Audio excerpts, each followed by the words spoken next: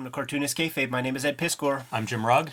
Join our Patreon. The patrons at the highest level get all of our videos before anybody else, and the King Kayfabers get to stream these videos live with us as we record them. Completely mitigates the kayfabe effect, but the vids are brought to you by the books that we make, and coming soon, Red Room Crypto Killers issue number 1 is being offered to your comic shop right now. Murder on the Dark Web for Fun and Profit is the name of the game. There are 2 Red Room trade paperbacks out there right now. Each story completely self-contained. You're looking at the various variant covers for issue 1. There is a sketch cover variant that you can get your hands on at your local shop by request.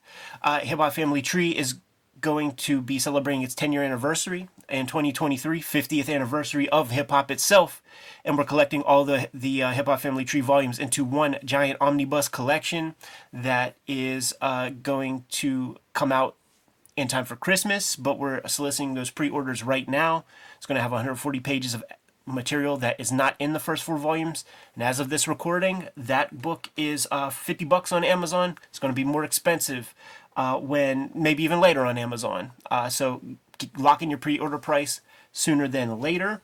Jimmy has Street Angel, Princess of Poverty forthcoming to your local comic shop. Get Street Angel, Deadliest Girl Alive. That's Jim's Image Comics, Street Angel comics, all collected in one handsome edition. Street Angel, Princess of Poverty collects all the rest of it. Tons of material. You have both books. You have all the Street Angel comics that Jimmy ever put together.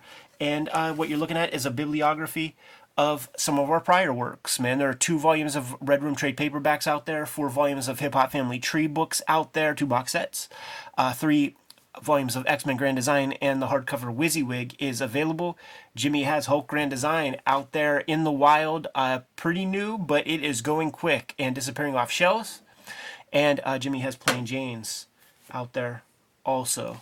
Today, the conceit of today's episode is, this is Alan Moore's forgotten masterpiece, A Small Killing.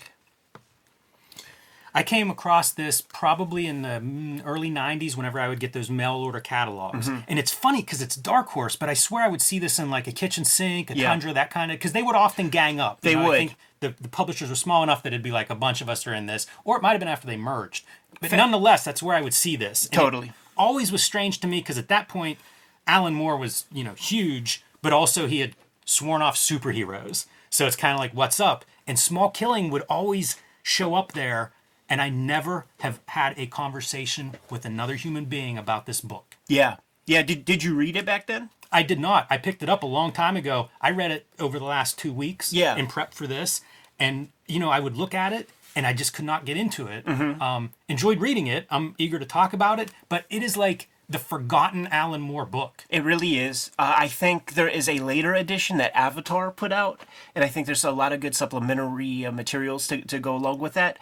I'd be curious to see that, to also see reproduction, because this is also a painted book, and that is all over the map when it comes to comics publishing history. So I'd be very curious to see that edition. That is the Double Truth Ruth, and let's go through this thing. Oscar Zarate, I believe, is an Argentinian artist, and I think it was first kind of serialized in like a British publication or something. Yeah, this is a 1993 from Dark Horse. But there is that's a U.S. edition. There is a 1991 Great Britain edition. So I don't know if it was serialized or collected or what that consists of, but definitely appeared there a couple years before we got the American edition. Yeah, not too familiar with Oscar's work, but it's a very abstract vibe. I think it's an important aesthetic for a comic like this, because it is an exercise in the mundane in a lot of ways, man. And if Dave Gibbons drew this, it would just feel maybe extra boring in a way. Yeah, I like the art a lot. Yeah.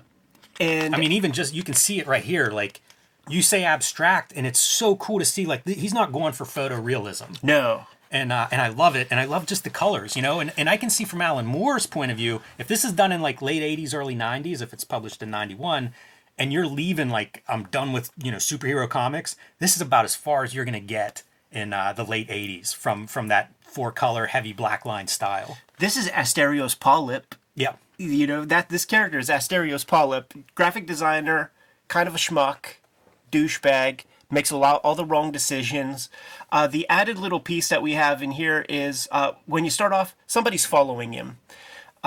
Before getting even into the subject of the comic, I think it's so awesome that Alan Moore, at the height of his game, could do whatever he wants and decides to try to make a literary comic.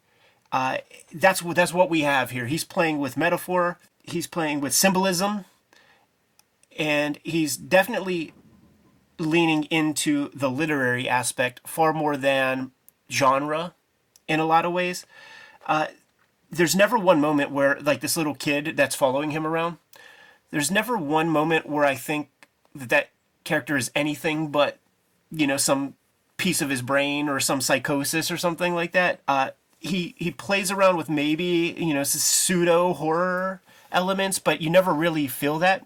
And I actually had to read this thing 2 times in prep for this, because the way it starts off, and if you read it 2 times, there's a lot of richness that pays off later that is mentioned even super early here, like the allusions to abortion and things like that. Like that's all seeded within the first 5 pages when you read it again. So you don't even, especially if you don't know what the fuck this comic is, none of this almost matters until you really hit the initial climax with the little character and you see what the deal is.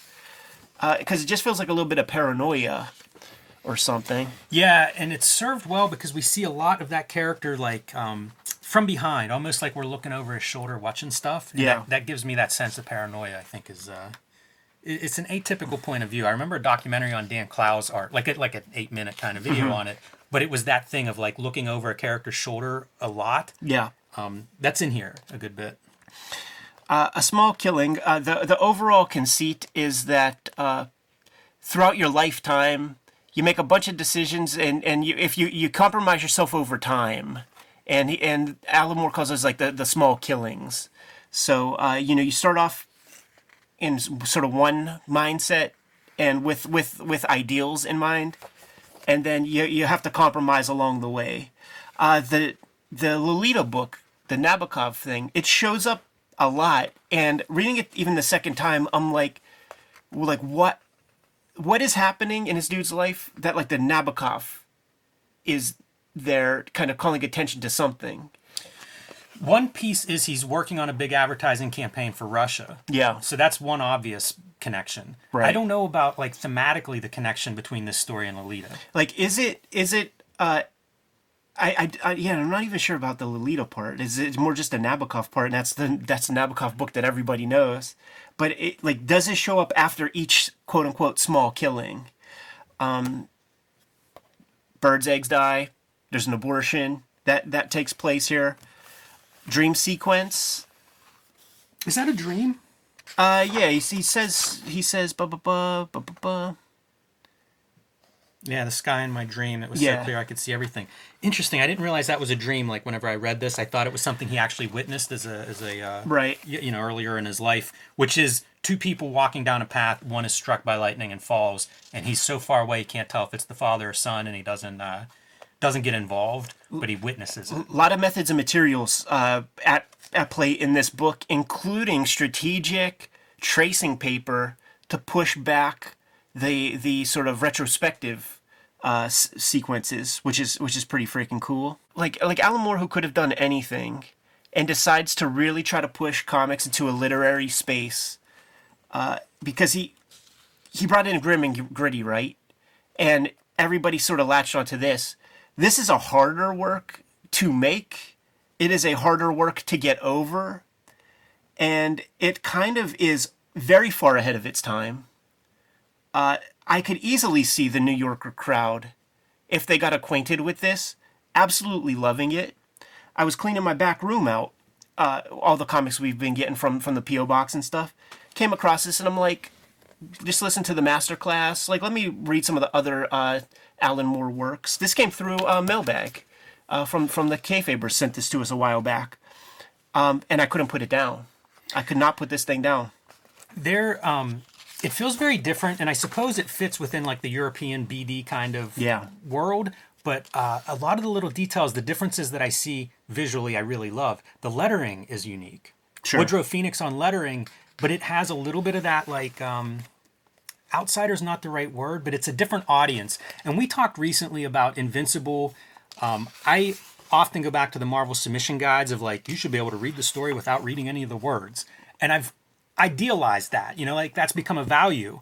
And I think about a book like this, you would get nothing out of this without reading it. No, you need both tracks. Yeah, man. and it really changes the way I think about comics because like this is a much more complicated thing to sell, as you said, to get over. Yeah. For those reasons and more. But I do think it's also very attractive, so it's kind of weird that it has had a very silent response from a critical standpoint in the US. And there's probably some reviews. I would expect there's a Comics Journal review of this somewhere in the past. But it still doesn't feel like a book that, like I say, I've talked to lots of comic retailers and friends and creators about different books. This is not one that comes up, but I think it's beautiful. So why not? Like, why don't we talk about it? Yeah, Oscar would even use photography and some of the imagery here. There's not one uninteresting looking panel. The colors are beautiful. Yeah, there's not one uninteresting panel, no matter what it is. I wish that they look. Oh, go back one page because there's a Lolita sighting Yeah. right in the middle of the page once again. So, yeah, there's some key there that I can't unlock either. Yeah, no, there's a lot. Like, see, there's the Lolita. He's bringing it all over the place. And I've read Lolita and I've read Nabokov and this doesn't feel like a Nabokov. No, it doesn't. Story to me. Clow's another cartoonist who's a big Nabokov guy, and you'll read interviews where he talks about Nabokov. And that feels more on the money. Yeah. Than this does. Man. Every character's cool looking, but it does feel steeped in the time frame. Like that Panda Brothers era, like ad art and things of the 80s would look like this. And this guy, he's an ad man. They really hit the nail on the head with the Mad Men aspect of this comic. I wish they leaned into that more. Yeah, I love that stuff and he's- that culture, and they do a little bit. That's kind of the plot, but I wish they leaned into it even more. Yeah, our guy is John Hamm, like from Mad Men, and Alan Moore's so good at it that I agree. When they show examples, it's like, wow, this is just in the comic. Did you just take a real ad? Because like that's a lot of thought going into these little fake ads and things. I think that this goes along great with like an American Psycho, like That's the other one from that time frame, or to name a later flick like Wolf of Wall Street, where you have this is 80s yuppie culture, and this guy is caught up in that, like very narcissistic, this character. So then let's even think about that in terms of Alan Moore, dude. Like comics is now this commercial thing, so he's like now he's commercial, And there's that Twilight of the Gods pitch for all the rhetoric that Alan Moore puts in that masterclass, like, I don't know what a commercial writing course is. And at Twilight of the Gods, he's like, all right, DC, I'm setting this up so you can make toys and role-playing games and market this to hell. So he was thinking in commercial terms, compromising himself if what he said in the masterclass are his true values. So this is yuppie comics, yuppie critique.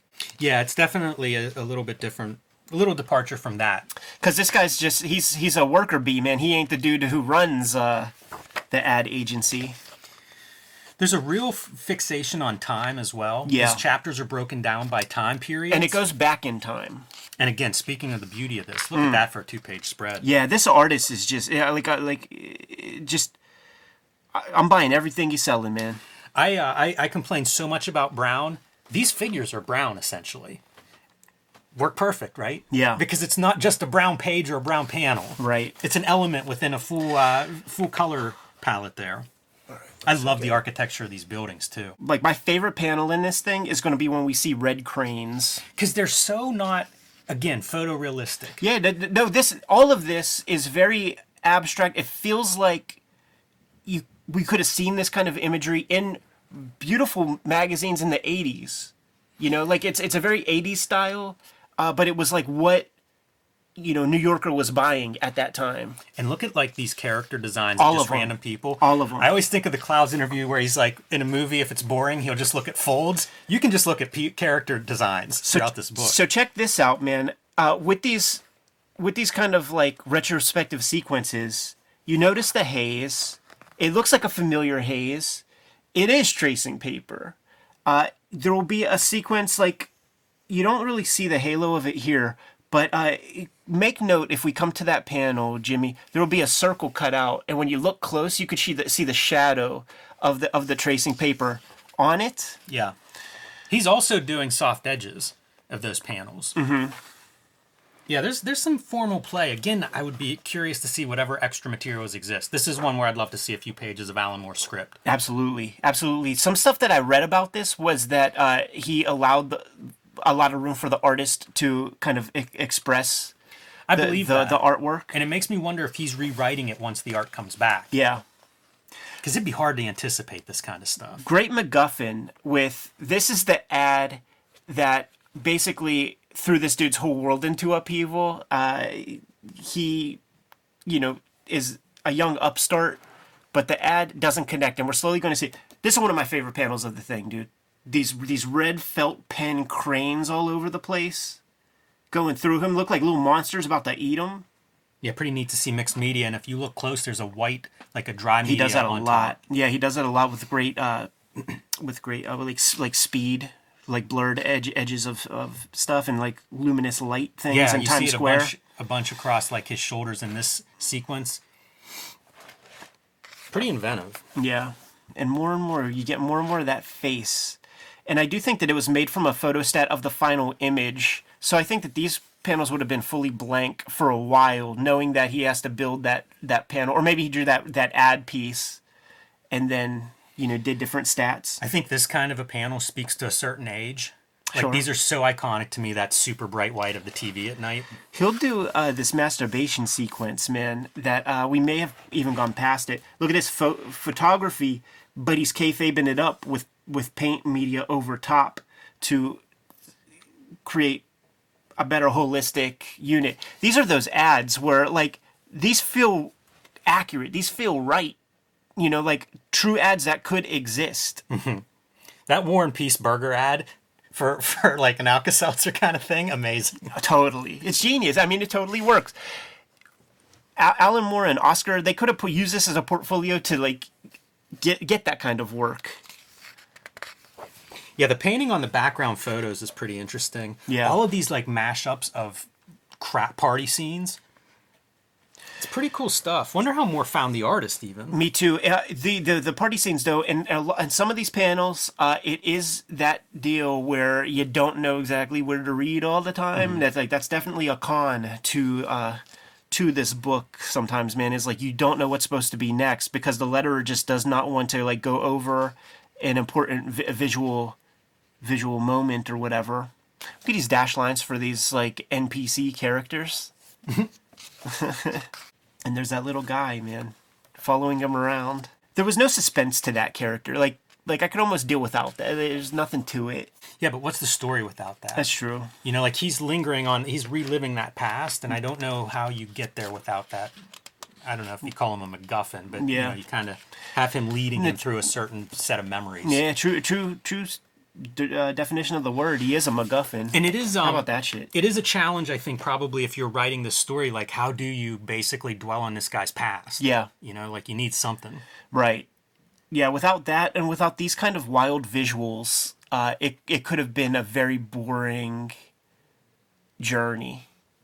The aesthetics of the color, certainly of something like this, it feels like the early drafts that Kurtzman and Elder would do before they put the full polish on it.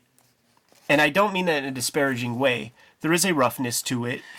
Probably something that would have been received in a very critical way by a lot of comic readers. Like, if you showed up because you're like, oh, I love Alan Moore and Watchmen, let's see this new book, A Small Killing. Because it even sounds like it could be cool. Yeah. There are people in the comments who are like, I don't get it, you guys are being elitists.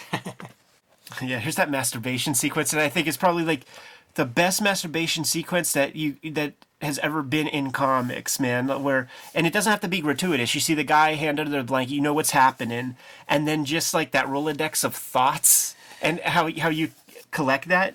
I had not read this before, and Lolita is included. Yeah.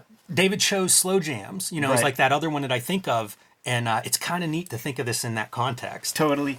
Seen all those great ads that he put together, and this is the ad to sell a car where it's careening toward a helpless victim. And he puts this together after his whole world falls into upheaval, leaves the wife, the mistress is pregnant, all kinds of stuff is not going well for the fella. Another great painted image, like these one-page images. It's a more reserved Sienkiewicz in a way. Like I thought of that, especially with the different materials that he's using. Yeah, and this guy's like leaning more into the actual like visuals rather than the subtext that a Sienkiewicz can easily sort of capture. I love this sequence. We've experienced this when we went to go see Steranko. Remember, like we looked and there were some like dollhouses, and you're supposed to like look in the one window. It's an awesome 3-panel, basically a comic strip. Yeah. Finally get to see him interact with the wife that he left. Like that's built in early that he left her and stuff. And we get to see what that relationship is like. And at the end of the day, it looks like he's an asshole for leaving a good thing, upsetting a good thing. And some more small killings, like clearly the abortion thing is one thing, but just cheating on the wife is a compromise of his character. Taking on the ad work could be seen as like a small killing. Yeah, it's true. They don't establish him so much as like a young artist with all these like ideals and stuff, but I think that's what they are trying to communicate. Hey, I was lingering on that house page, and one of the books on the top of the stack in the background is Russian avant-garde. But I also think like that house model is a good model too, a metaphor for him playing family and then not playing it very well. Right. There's Nabokov again. Guys, if you read this, put something in the comments and let us know what the Nabokov Lolita piece means. Might even be worth another reread to try to come up with some ideas ourselves. Oh, and this is like him getting to like meet the wife for the when they first start to connect, and it's fairy tale stuff. It's beautiful, and he totally upset that because he got too big for his britches.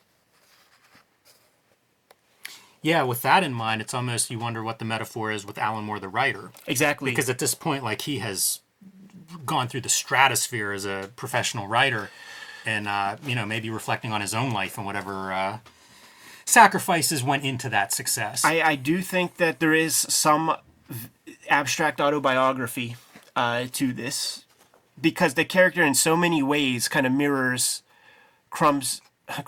Alan Moore's trajectory. Yeah, and his story at this point as an ad man, our character in Small Killing, not Alan Moore, is trying to sell an American product in Russia. Right. In a weird way, I mean, it's Alan Moore trying to sell comics to non-direct market, non-Wednesday warrior kind of readers. Here's that page, man, where you finally see like a little hole cut out of the tracing paper, and if you look close, based on the photography, you can see the 3 dimensions of the tracing paper.